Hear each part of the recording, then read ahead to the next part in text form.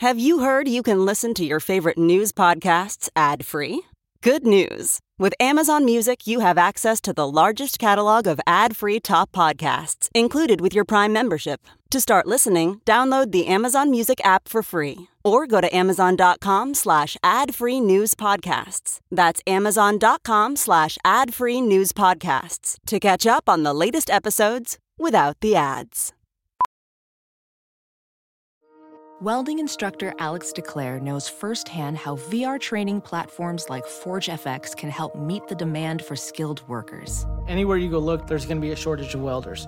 VR training can help welding students learn the skills they need to begin and advance in their career. The beauty of virtual reality is it simulates that exact muscle memory that they need. Explore more stories like Alex's at meta.com/metaverseimpact.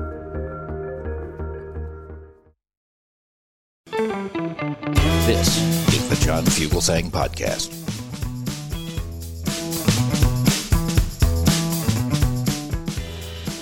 This is SiriusXM Progress. I'm John Fugelsang. Whew. Welcome to it. 866-997-4748. That is how you join the Love Fest. That is Tell Me Everything. Chris Hauselt is running this thing from the South Carolina Bureau. We are so glad to have you with us. We got a good one tonight. Our good friend Dr. Jason Nichols is here to talk about, well, how Joe Biden may have been right to say that MAGA Republicans are a threat to our democracy, but only because they are. Also, Julie Roginski is going to join us later in the show. I'm really thrilled to have this lady join us. She is hosting a new podcast that, well, it's all about women who are tired of taking shit from mediocre men, more or less. It's called Retaliation. And what's interesting is she talks to all these women who have, like, spoken truth to power and paid a terrible price. Like a woman who worked for Harvey Weinstein, or Bridget Kelly, who worked under Chris Christie. Now, Julie Roginski's had an amazing life. She was born in Moscow. Her family was allowed to leave Russia when she was a kid. She lived in Europe and then came over here. You might know her name because she was a character in the movie Bombshell. Roger Ailes famously offered her on airtime for sex. And she had to eventually sign an NDA.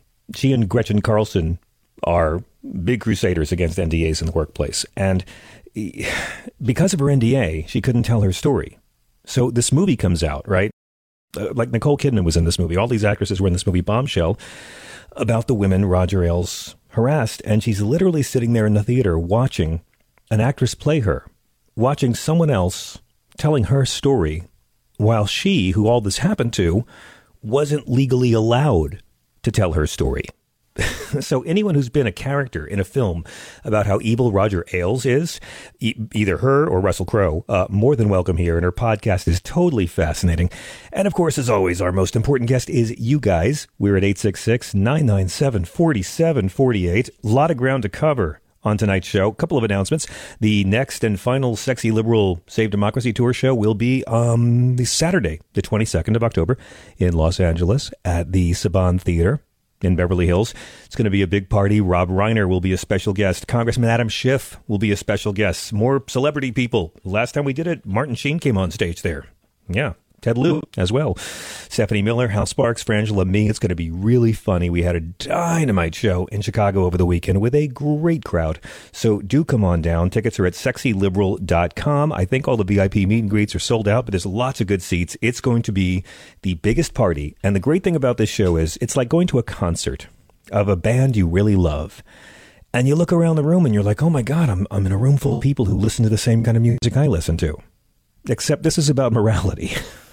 You can be in a theater with 1,000 people, everyone's vaxxed, everyone's wearing masks, and realize, oh my God, there's no red hats here. There's no one here who wants to put a woman in jail for body autonomy. There's no one here who wants to continue the drug war. It's really kind of fun. Well, I said the show's sort of like the blue collar comedy tour for smart people. So do come on down. In the meantime, Michael Cohen will be on our show this Friday. Chris and I recorded with him today. I've met Michael before. I did his podcast about a year ago. And 2 weeks ago, I get a text on my phone like, hey, man, we got to hang out. And I'm like, who is this person?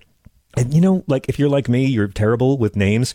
And so I get texts all the time from people saying, hey, man, how you doing? How's your kid? And I'm like, oh, who is this? What show did I work with you on? What school did I go with you to before one of us was thrown out? So I just, I write back, oh, I'm doing good. How are you? And you try to get some more information. I got nothing. Then the phone rings and it's this number and it's Michael Cohen calling me at home. I don't know how he got my number. And he's like, hey, I really want to come on. I'm like, oh, okay. I got a book coming out. I said, yeah, I heard about that. Well, I really want to come back on your show. I'm like, you never came on in the first place a year ago, Mike, but we'll have you. So today it actually happened. Chris, he did not hold back. We went deep on a lot of stuff.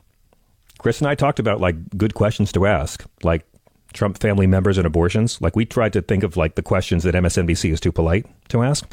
So it's fascinating. It's going to air this Friday. I hope you'll listen to it.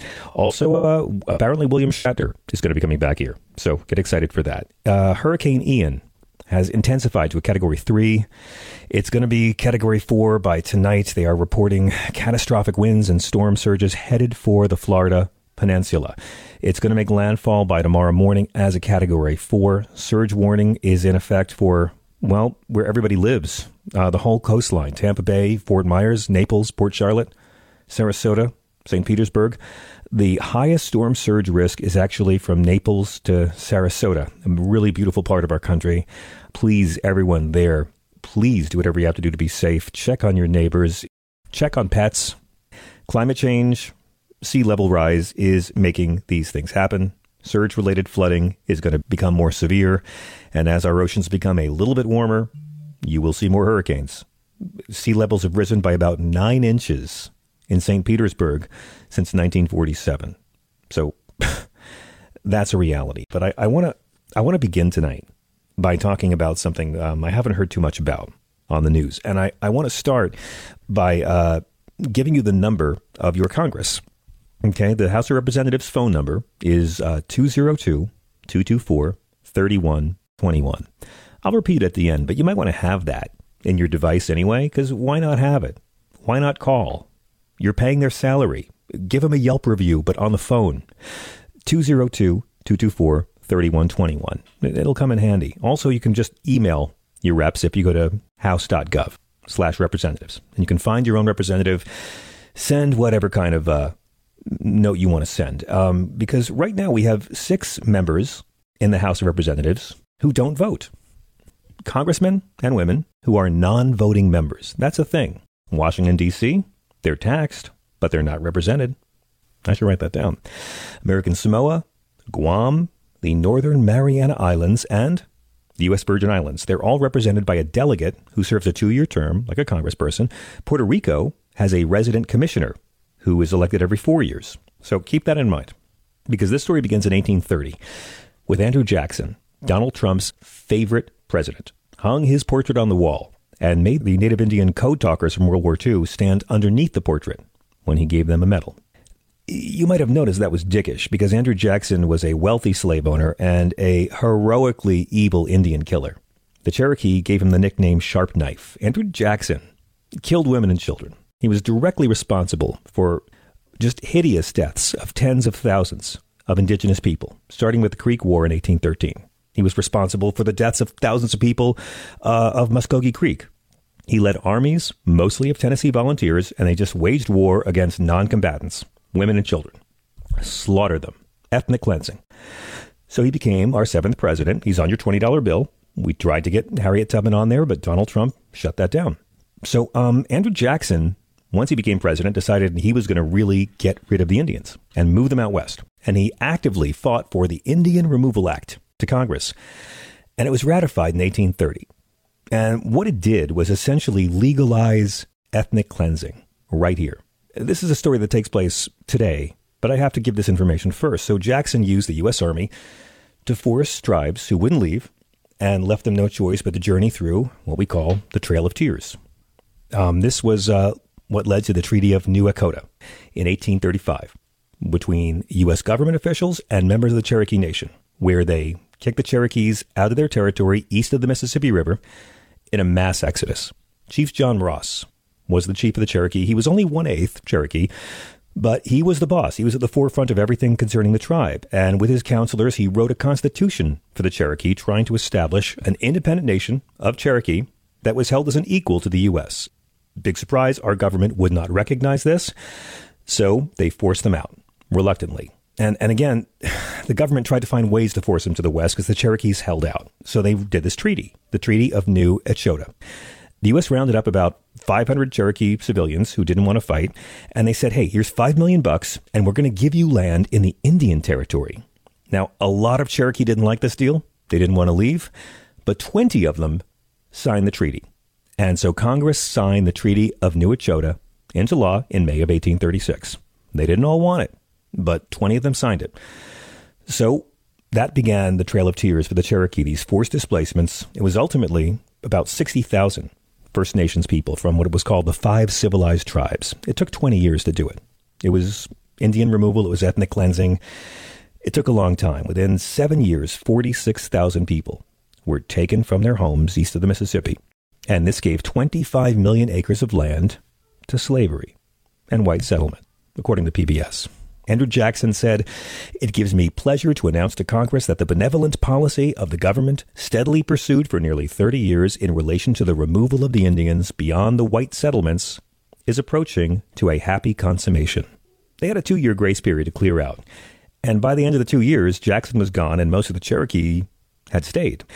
So President Martin Van Buren, first president from New York, he sent General Winfield Scott to lead the military to lock up the remaining Cherokee. About 15,000, they were put in concentration camps, and they would release them like 800 to 1,000 people at a time. And they'd say, "You ready to walk now?" And these people were very weakened by being locked up, but they had no choice but to travel through the Trail of Tears, which was essentially walking through the winter for 6 months, starting in October of 1838. Very little food, water, no supplies. And as was the plan, their numbers got smaller. People were starving, people were getting sick, people were getting dehydrated, and thousands of them died. Most of the Cherokees took the northern route. They were given some wagons by the government, but the snow was so heavy that they couldn't get the wagons to roll. The elderly, the women, the children had to walk through the snow between the Ohio and Mississippi rivers and cross the rivers. Over 4,000 of the 15,000 Indians died from hunger, disease. In the Cherokee language, they call it Nunadal Tsuni, the trail where they cried. Now, during these negotiations, to get the Cherokee to do this, I mentioned before, the U.S. government promised $5 million for your land. They didn't pay it. And the Cherokee survivors who didn't die had to rebuild their whole new life from scratch. The money they were promised never came.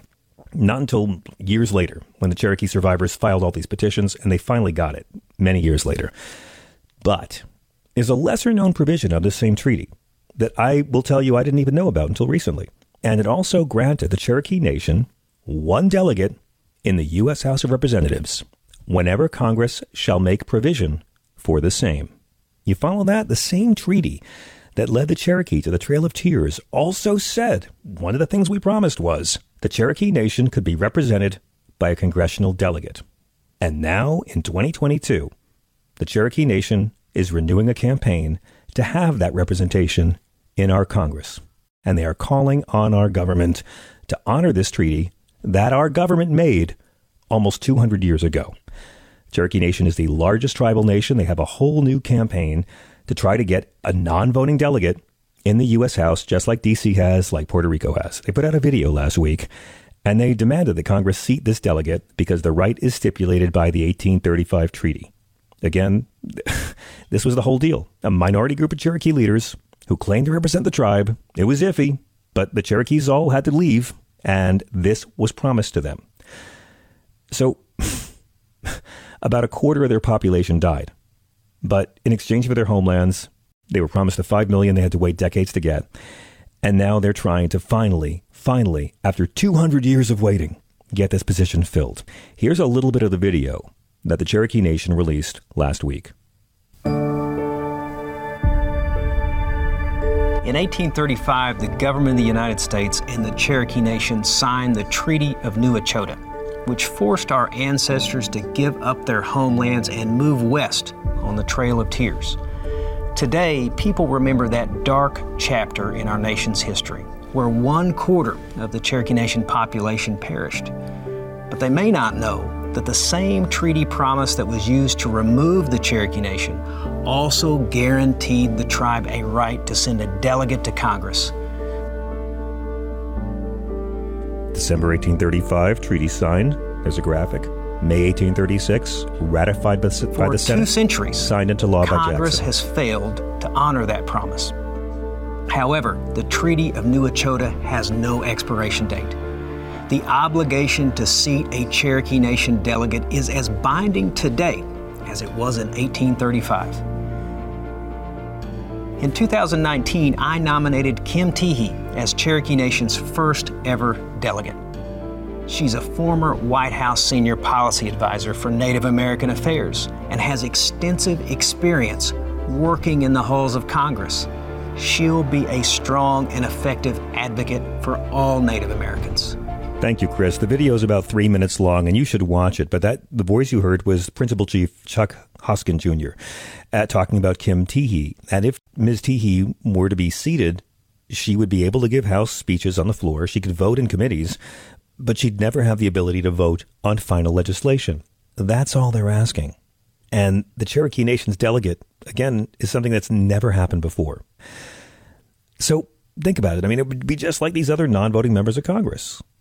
Article 5 of the Treaty of New Echota also said, the United States hereby covenant and agree that the lands ceded to the Cherokee Nation in the foregoing article shall, in no future time without their consent, be included within the territorial limits or jurisdiction of any state or territory. Like, we broke every promise. And again, according to the tribal government, the House of Representatives has to take action to officially seat a delegate. The seat was promised to them in 1835, and this House can vote to approve it. Now, think about this, because they probably only have until about New Year's Eve, if indeed there will be a GOP-controlled House of Representatives, as of January 1st.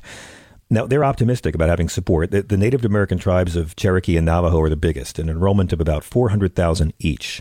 This is a deep moral thing that we should be able to get conservatives to agree on. This honors the atrocious, inhuman sacrifice their ancestors were forced to make. And the Cherokee Nation is pushing for some kind of vote on the floor by this December. Spokespeople for Nancy Pelosi have said she supports tribal sovereignty. Congressional leaders have not announced any decision if and when Ms. Teehee could be seated. You can follow the Cherokee Nation on Twitter at Cherokee Nation, or you can tell your member of Congress to seat the Cherokee Nation delegate. Just go to house.gov and you can send a note about it and just tell whoever your congressperson is, I want you to seat the Cherokee Nation delegate. Honor the Treaty of 1835. Or if you want to see a real cool petition, go to www.cherokeedelegate.com. It's a really moving story, and it's the sort of thing that should be very easy to do. And to me, and maybe I'm just naive, again, I'm not an optimist, I'm a recovering cynic, but this seems like the sort of profoundly moral thing. We could get conservatives and progressives together and make it happen. Again, the number of your Congress is 202-224-3121. We got to take a quick break. We'll be back with the great Julie Roginski in just a moment. This is SiriusXM.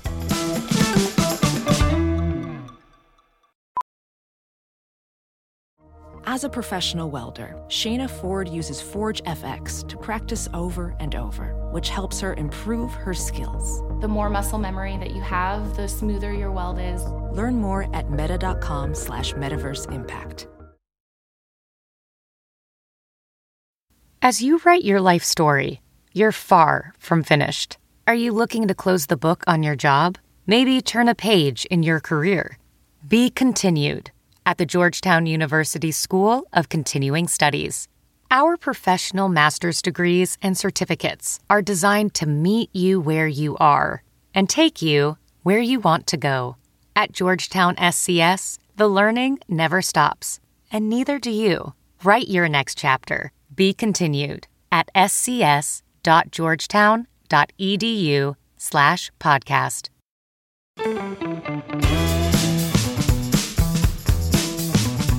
This is SiriusXM Progress. I'm John Fugelsang. Thank you so much for joining us here on Tell Me Everything. Again, our conversation with humanitarian Michael Cohen will premiere this coming Friday. If you missed our recent interviews with Ken Burns or Julian Lennon or any of the authors we've had on, you can always hear those on the app, on demand, or the John Fugelsang podcast. Our next guest is someone who's been praised many times for a number of remarkable reasons. Julie Roginski is a political strategist. She's a commentator, an activist, a great broadcaster. With Gretchen Carlson and Diana Falzone, she co-founded Lift Our Voices, which is an organization dedicated to destroying the laws and business practices that keep employees from publicly discussing and disclosing toxic workplace conditions, meaning NDAs. We already talked about her incredible history of being someone who sued Roger Ailes and Fox News, and then suddenly she became a character in a movie, Bombshell. She was played by Anna O'Reilly in the film, and she had to have the experience of not being able to tell her story, but watching an actor on screen tell her story. She's also had some fascinating times working for the campaign of Phil Murphy, but now her podcast, Retaliation with Julie Roginski, is something, if you're looking for a podcast that's going to be informative but inspire you and get you fired up in the best possible ways, this whole show is focused on the stories of women who have spoken truth to power and have been punished for it. And it's about praising them for the achievement. It's about brave individuals who've been castigated instead of celebrated, and it's setting the record straight. This woman's been a character in a film about how evil Roger Ailes was. It is a great pleasure to welcome Julie Roginski to the show. Hello. Thank you so much. That was such a wonderful introduction. Thank you. Well, I mean, I want to talk about the podcast, but I have to get to your life at some point. I mean, you growing up in Russia, there's just so much, but I want to start about this because I love the idea behind this, that you're getting together women like Bridget Kelly from Bridgegate, women like Zelda Perkins, who was an assistant to Harvey Weinstein, women who either couldn't tell their story or they weren't believed, and more or less giving them a chance to tell their story and set the record straight.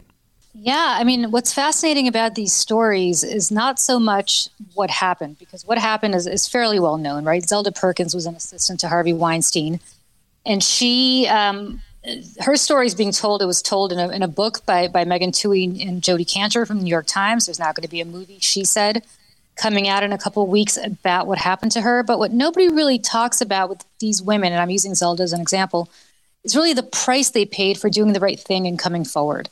And they're very often celebrated, right? But when the media moves on and attention focuses elsewhere, as it inevitably does, these women face horrible blowback from perpetrators and allies of perpetrators, and their careers are destroyed. That's right. Sometimes they're suicidal because their entire life has been turned upside down. Their personal life has been turned upside down. I mean, Bridget Kelly, author of that famous Time for Some Traffic Problems in Fort Lee email that we all talked about 10 years ago. And then everybody kind of forgot about that shutdown of the George Washington Bridge, that big scandal of Chris Christie's governorship. So nobody ever really asked Bridget Kelly what happened to her after she sent that email, that famous Time for Some Traffic Problem email. And you might be surprised to hear that her entire life, her personal life, was absolutely destroyed. Her professional life was destroyed. She was scapegoated, whether you believe that what she did was right or wrong.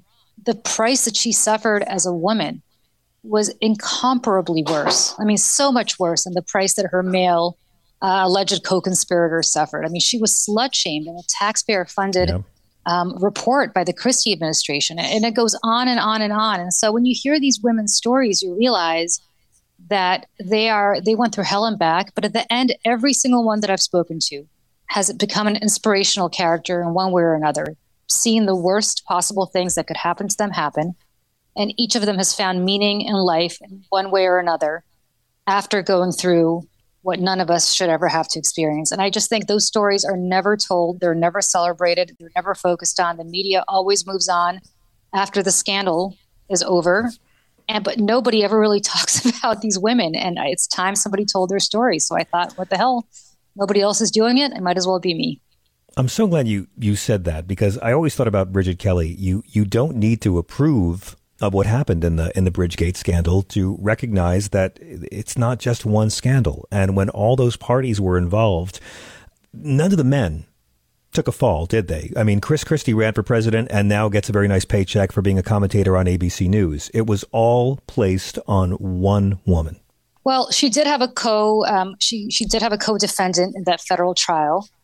Three people were one pled guilty and cooperated against the other, but really three people went down legally for the Bridgegate scandal, 2 men and 1 woman. The difference between Bridget Kelly and the 2 men, both of whom also went through hell, is that if you read what was said about Bridget Kelly from the podium of the governor's office to the very highly paid Randy Mastro, a very highly paid attorney that the Christie administration hired to do quote unquote independent investigation. Of course, they're never independent. Somebody's paying for them to have a predisposed outcome. But Bridget Kelly's personal life was dissected. Her mental state was dissected. She was portrayed as a love-scorned teenager, effectively. This is a 40-something-year-old mother of 4 children who effectively, it was implied, shut down the George Washington Bridge to impress her boyfriend's not even the word, to impress a man that she was having a short-term relationship with. The man, by the way, happens to be Bill Stepien, who then went on to run Donald Trump's presidential campaign. And, he worked elsewhere too. Slut-shamed, without anybody ever talking to either Bridget Kelly or Bill Stepien to find out whether any of it was true. Yeah. and that report cost $13 million of taxpayer money. So you think about that. This is a woman who's raising 4 young children at the time. Her kids had to read this stuff. Her parents had to read this stuff. Her children have to live with this the rest of her life. Nobody cared. And you're right, there were the other defendants, but their personal lives weren't dissected and used against them professionally the way Bridget Kelly's was. Yeah, never. I mean, with Zelda Perkins, it's easy to think that we know all the details about Harvey Weinstein because we were paying attention in 2017. But it seems like it's finally, you're creating a place where it's safe for the major players to finally come out and, control the narrative a bit. What surprised you when you sat down to talk to Zelda Perkins? Well, Zelda Perkins is such a courageous figure because Zelda Perkins really, talk about making lemonade out of lemons. Zelda Perkins was 24 years old, and she didn't even go, her career didn't go down the drain because of anything Harvey Weinstein did to her, although he did harass her. Where this all came to a head with Zelda Perkins is at the age of 24, she had the wherewithal as an assistant to one of the most powerful men in Hollywood to go to him and scream at him and accuse him of sexually assaulting her 22-year-old colleague. Yeah. And for that, all she asked was that Harvey Weinstein go to therapy. All she asked was that there be some sort of accountability. She went to find lawyers in London to help her accomplish this. The lawyers laughed at her and said, who the hell do you think you are to take down this man? And Harvey Weinstein proceeded to be the Harvey Weinstein that we all read about for another 2 decades. What happened to Zelda Perkins is she was driven out of the business, as so many of these women are. She went down to South America to effectively raise or train horses. And what's fascinating about her is, of course, she felt virtually suicidal, as did Bridget Kelly, as so many of these women did who spend their life, even though Zelda Perkins' career was relatively short at that time, putting everything they have into their job when they sacrifice their personal life, their family life, everything else for their job. And suddenly that's taken away from them because they've done the right thing and they've spoken up. What ends up happening to Zelda Perkins, what surprised me about her is just how strong she is, because what Zelda Perkins effectively did is she broke open the Harvey Weinstein story because she was the first to show the reporters from the New York Times who broke the Weinstein story, the NDA that she had. And it proves that Harvey Weinstein was silencing and subjugating all these women, not just sexually, but also subjecting them to an entirely horrible silencing mechanism where they were deathly afraid that if they said anything, one of the most powerful men in Hollywood, whose studio at that point, or production company at that point, was owned by Disney, which of course is Disney. That's right. One of the most powerful companies in the world.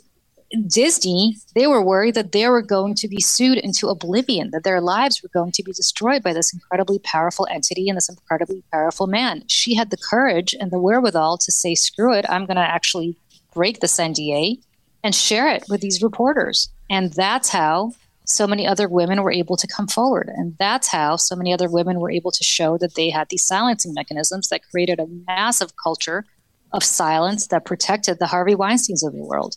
And this is the same kind of silencing mechanism that so many powerful people use all across the world to silence women, and not just women, men as well, basically silence survivors and protect predators at their expense. So what she did was an incredibly brave thing, especially because she was all alone. And more importantly, she started an organization called Can't Buy My Silence. They're making tremendous headway in Great Britain. They're making tremendous headway in Ireland and in Canada and getting rid of these silencing mechanisms. She's really an immensely inspirational woman. But again, talk about making the best out of an absolutely awful, tragic situation that lasted for 2 decades. Her career and her life effectively put on hold for 2 decades. I must say, I so admire the work that you're doing with Gretchen Carlson to try to raise awareness of workplace NDAs. It seems to me this is another one of those issues that you'd think we could get progressives and conservatives together to find some common ground. What does the average American need to understand about NDAs in the workplace? Well, I think the average American needs to understand that when you're asked to sign an NDA, be very sure about what you're signing. Because I've signed 2 NDAs in my life. One was as a result of my settlement with Fox after, as you mentioned, I sued Roger Ailes and Fox News for sexual harassment and retaliation. That NDA precludes me from talking about anything that happened to me effectively. So you mentioned a movie called Bombshell that came out about Gretchen Carlson's story and my story and a bunch of other women's of Fox story.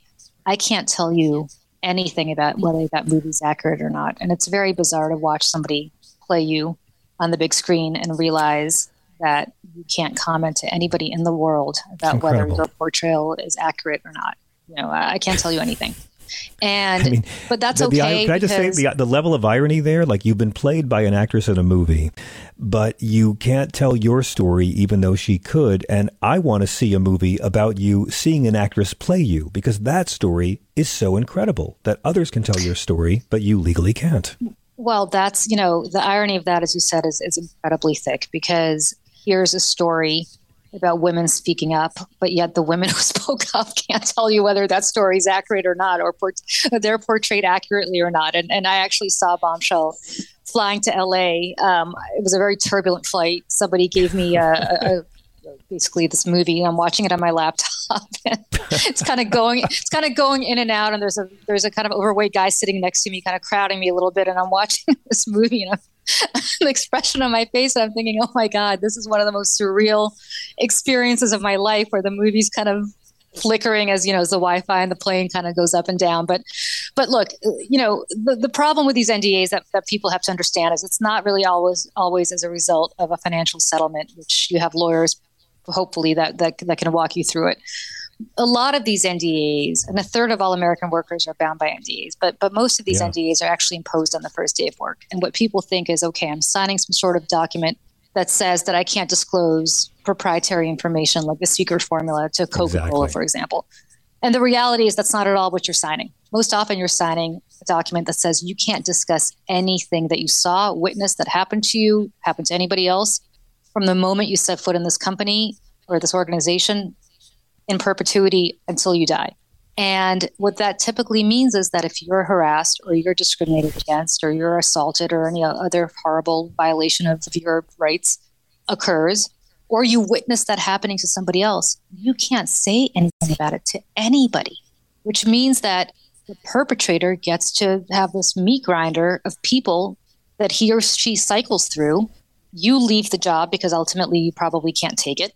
You can't tell your prospective employer, the next one, why you left the job. That's right. You have to say, I can't tell you. Nobody's going to hire you if you say, I can't explain why I left my last job. It looks like you did something wrong. And so, that's so important, because when people talk about helping women achieve equal pay for equal work, or they talk about sexual harassment in the workplace, the Me Too movement, all of that, getting rid of NDAs and forced arbitration really are the 2 silver bullets to getting rid of toxicity. Because guess what? If I can't tell you anything about what happens to me at work or what I see at work, I can't tell you if I make the same as you, which means that the guy sitting in the cubby next to you, who's doing the exact same job that you are, may be making twice what you're making, but you guys can't share that information with each other legally because you have NDAs. So how do you know, right? So that's how you get equal pay for equal work. The minute we start airing these kinds of issues publicly among workers and talking about it is how we start addressing these issues. But right now, what we're basically doing is preventing any of this from coming to light, because companies have figured out over the last 30 years that the best way to keep workers down is to keep them silenced. And that's professionally awful. It's morally awful. It's psychologically devastating. Again, I think about somebody like Zelda Perkins, or I think about other women that I've interviewed for this podcast. Virtually all of them said that they truly contemplated suicide because they felt so alone. They felt so they couldn't speak to anybody. I mean, literally, they couldn't speak to their priest, to their rabbi, to their psychiatrist, to nobody. And but they can speak. Think to about you. living with something like that. Think about living with Harvey Weinstein in your head, knowing that this predator is out there, probably doing this to so many other women. You could speak up and say something and potentially stop him if you were to shout from the rooftops that this man is sexually assaulting women who work for him or in his orbit. And yet you can't, because you're deathly afraid that if you do, you're going to be sued into oblivion for telling the truth because you signed a non-disclosure agreement. Think about what that does to you psychologically over the course of 20 Julie, years. this is why I think it's so amazing what you've done, because you're someone who's taken the adversity that you were faced with, and we haven't even had time to get into your parents' dissidence from Soviet Union or your time with Governor Phil Murphy. I'd like to have you back to tell that story sometime as well. That's the best story of all, yes. Oh, let me tell you, I researched that story all day, but you have so much we didn't even have time to get to, and I'm so looking forward to asking you about it. So please come back again. Anytime. I want to tell everyone. Oh, my pleasure. Thank you. What's the best way for our listeners to follow you? I'm on Twitter at Julie Roginski or Retaliation Pod for the podcast. But please do listen to the podcast. It's called Retaliation. We launched it a couple of weeks ago. We have a great episode with Bridget Kelly, who you mentioned, coming up this week. And follow me on Twitter. And I so appreciate you having me on to talk about this, John. Really, really important. I hope you'll come back because we've only scratched the surface on your story. The podcast is great. It's really, really inspiring. And I can't wait to see who you have in future weeks. Julie, thank you so very much. We got to hit a break. We'll be right back. Thank you. With your calls at 866-997-4748. Don't go away. I normally find bras to be so uncomfortable and constricting, but Skims has changed that. You know I love Skims underwear, so I finally tried their bras, and Skims has delivered again. Skims bras are worth the hype for the amazing shape and support they give, but what I wasn't expecting was how comfortable they are too. I've tried so many bras in the past, and the main issue that I have is that they weren't supportive enough, to the point where they felt slouchy. I love my Skims wireless form bra because it's so comfortable and supportive. The older I get, the more I care about actually being comfortable in what I wear every day. And with my wireless form bra, I no longer have to sacrifice my comfort for the support I need. Shop Skims bras at skims.com, now available in 62 sizes, 30A to 46H. Plus, get free shipping on all orders over $75. If you haven't yet, be sure to let them know we sent you. After you place your order, select podcast in the survey and select our show in the drop-down menu that follows.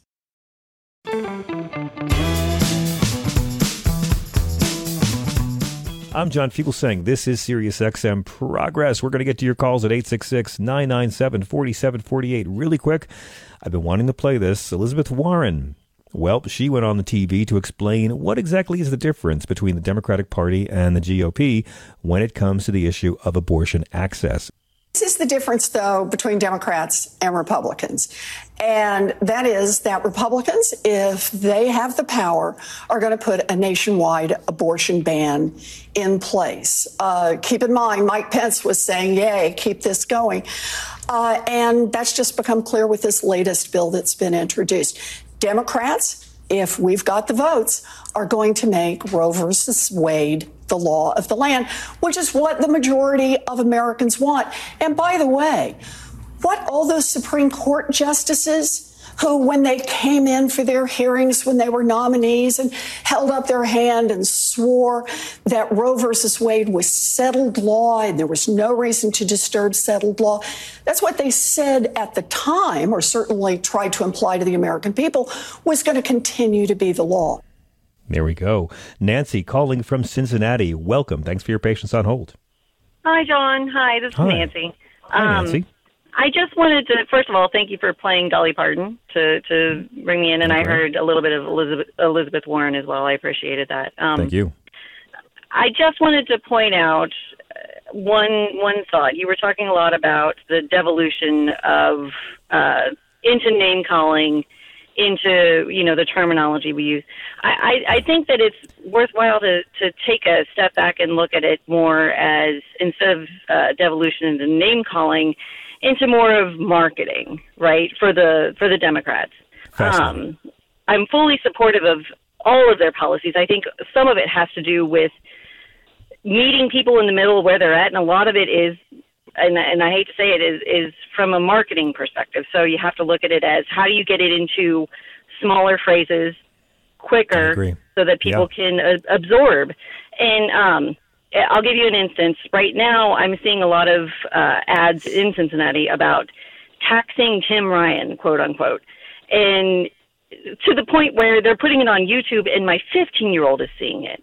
And it's concerning to me that the Republicans are able to get to that point where they're actually getting it into the face of Gen Z. Gen Z is objectively just not accepting it, but still, I feel like they're remembering it. So one of the things that I wanted to point out is that they can start pulling something together against Vance to say, just start calling him Vicodin Vance.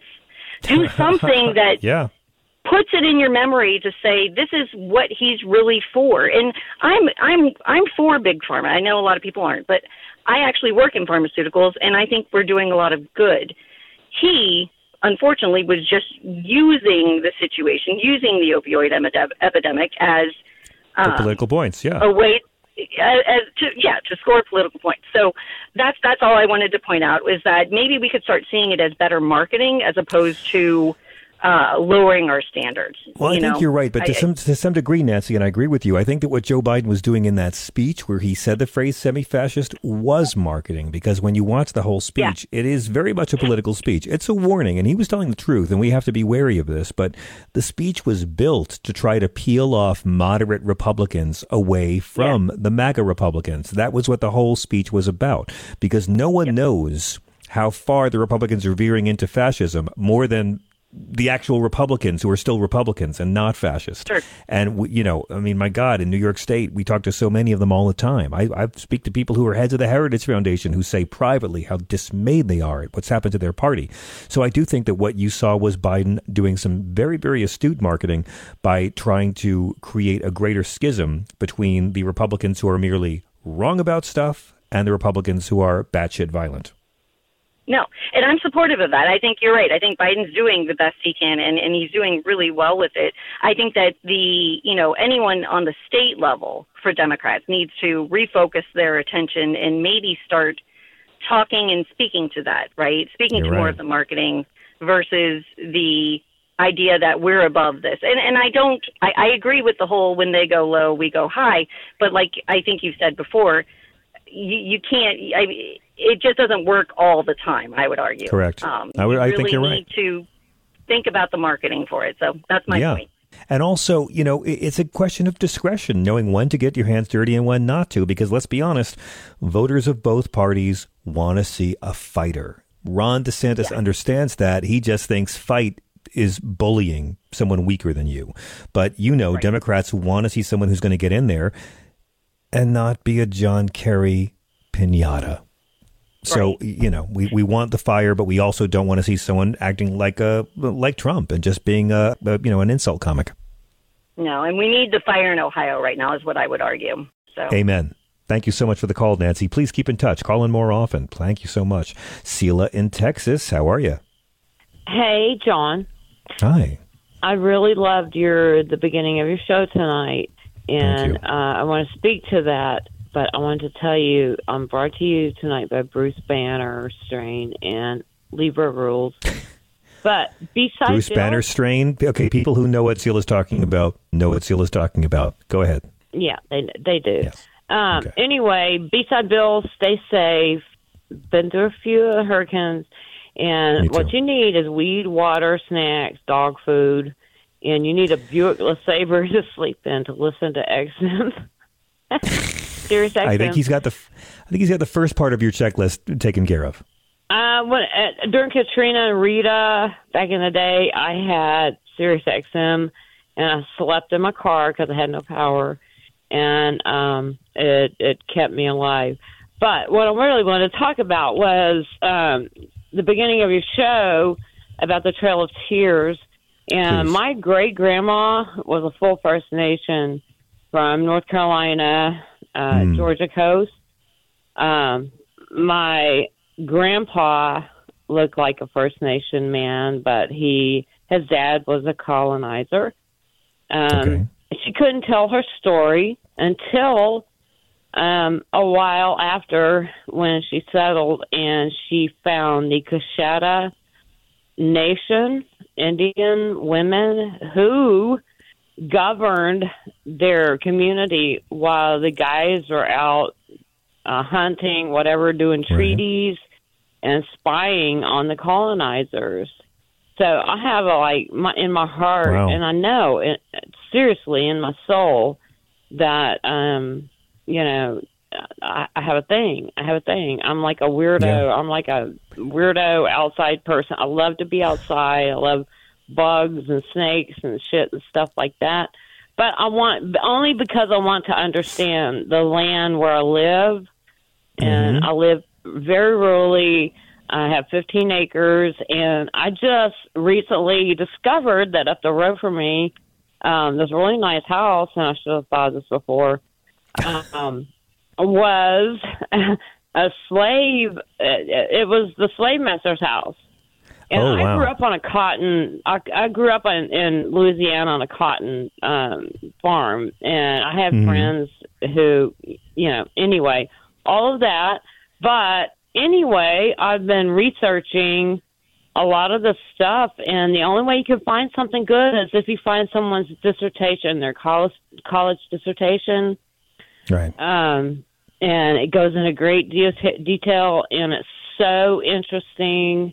And if people wonder about their backgrounds and everything, look a little, and you'll find it. But down here in the South, I just want to know. And so maybe, I'm guessing because it's only like a half a mile from the master's house, that people that lived on the property, I have 15 acres, the people that lived on this property were slaves. I mean, seriously. So anyway, it's really great, and I love researching it, but I want to thank you for bringing that up tonight. Well, thank you. I'm really glad you appreciated it. And how about that Bruce banner, huh? Boy, those gamma rays will turn you into all kinds of things. Thank you so much, Sheila. Let me go, if I may, to Bruce in California. Bruce, thanks so much for your patience. You're on Sirius XM. Oh, how's it going? Hey, if I'm going to talk about fascism, so sorry about that. Yeah. Okay. No, if these Republicans don't want to be called semi-fascist, maybe they shouldn't be so giddy over to the Prime Minister of Italy, the new Prime Minister. Yeah, and maybe they also shouldn't attack anti-fascism. If you don't want people to think you're fascist, don't tell me how those anti-fascists are the bad guys, because either you're anti-fascist and anti-violence, or you're not. It's pretty simple. Yeah, it's just amazing. This lady is whack. I mean, she's she's the poster child for the Republican Party. Everything they love. I know. It's really true. But we'll see. Again, she doesn't have the kind of stranglehold on power that Uncle Benito had. She doesn't have the kind of, if you will, popular mandate that Benito had. This is a person who is talking a good game about the EU, but now she's going to have to work with the EU. She's going to have to deliver for her people, and the thing they don't want to hear, compromise. You can't have real functioning government without compromise. The Republicans here keep proving it. And, again, if she doesn't deliver, it's not going to matter how right-wing she is. Those Italians will get her party out of power quick. They know how to do it. Exactly. Yeah. Thank you. Thank you. Have a great evening. We got to hit a break or Chris is going to yell at me again. Quick break. We'll be right back with your calls at 866-997-4748.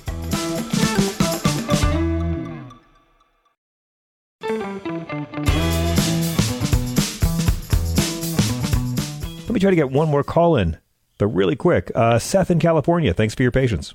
Hi, John. Hi. So I wanted to talk about the rhetoric out of, was it Marco Rubio or what's his name out of Texas? They were talking about just the impeachment that they're going to try to do with Biden. Yes, it's very cunning. No reason.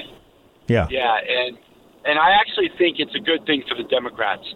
And I actually think that what Biden should do is not even bother to show up, not mount a defense, nothing, because you can't actually impeach. I mean, it might be impeached, but they can't, evict him from the office unless they get 70%, I think. Yeah. 66 or 70%. going to happen. And you know what? And who knows if they actually will, because these are Republicans. They're telling people that they'll impeach him for votes now. What do Republicans really feel about the promises they make to the conservative white people who vote for them? If it doesn't help them, they won't. If they're scared, they will. But either way, they don't care how they're going to look in history. And if they impeach Biden, it'll be purely punitive, and that'll be their legacy. And not only will it be their legacy, but actually, I think, at the end of the day, 8 million Republicans didn't vote for Trump, and they voted for Biden, or they didn't vote. And there's enough of them out there that they're tired of all this nonsense. They want their party back of conservative, non-tax-paying asses that want to screw over every other race. That's what they want back.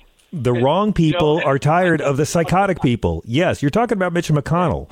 I mean, you're talking about Liz Cheney. You're talking about a lot of Republicans who are actual Republicans who are appalled by MAGA, but they're cowards and they can't let go of the MAGA vote. Yep. But the MAGA vote's getting smaller and smaller and smaller. It really is. And so a third of our country is fucking crazy. I mean, that's how it always is. 1/3 of us would kill 1/3 of us while the other third of us watched. I've got to run, Seth, but I thank you so much for the call. Quick reminder, SiriusXM is carrying the Weather Channel's live coverage on Hurricane Ian on channel 134, round the clock for anybody who's interested. Channel 134 for the latest updates on this terrible storm that has already knocked out all power to 11 million souls in Cuba. I'm John Fiegel saying, hey, what a show. Man, thank you to Julie Roginski and the Retaliation Podcast, and thank you guys for listening. We'll be back tomorrow on SiriusXM. Our guests over the next weeks include William Shatner and Michael Cohen. I know, basically the same guy.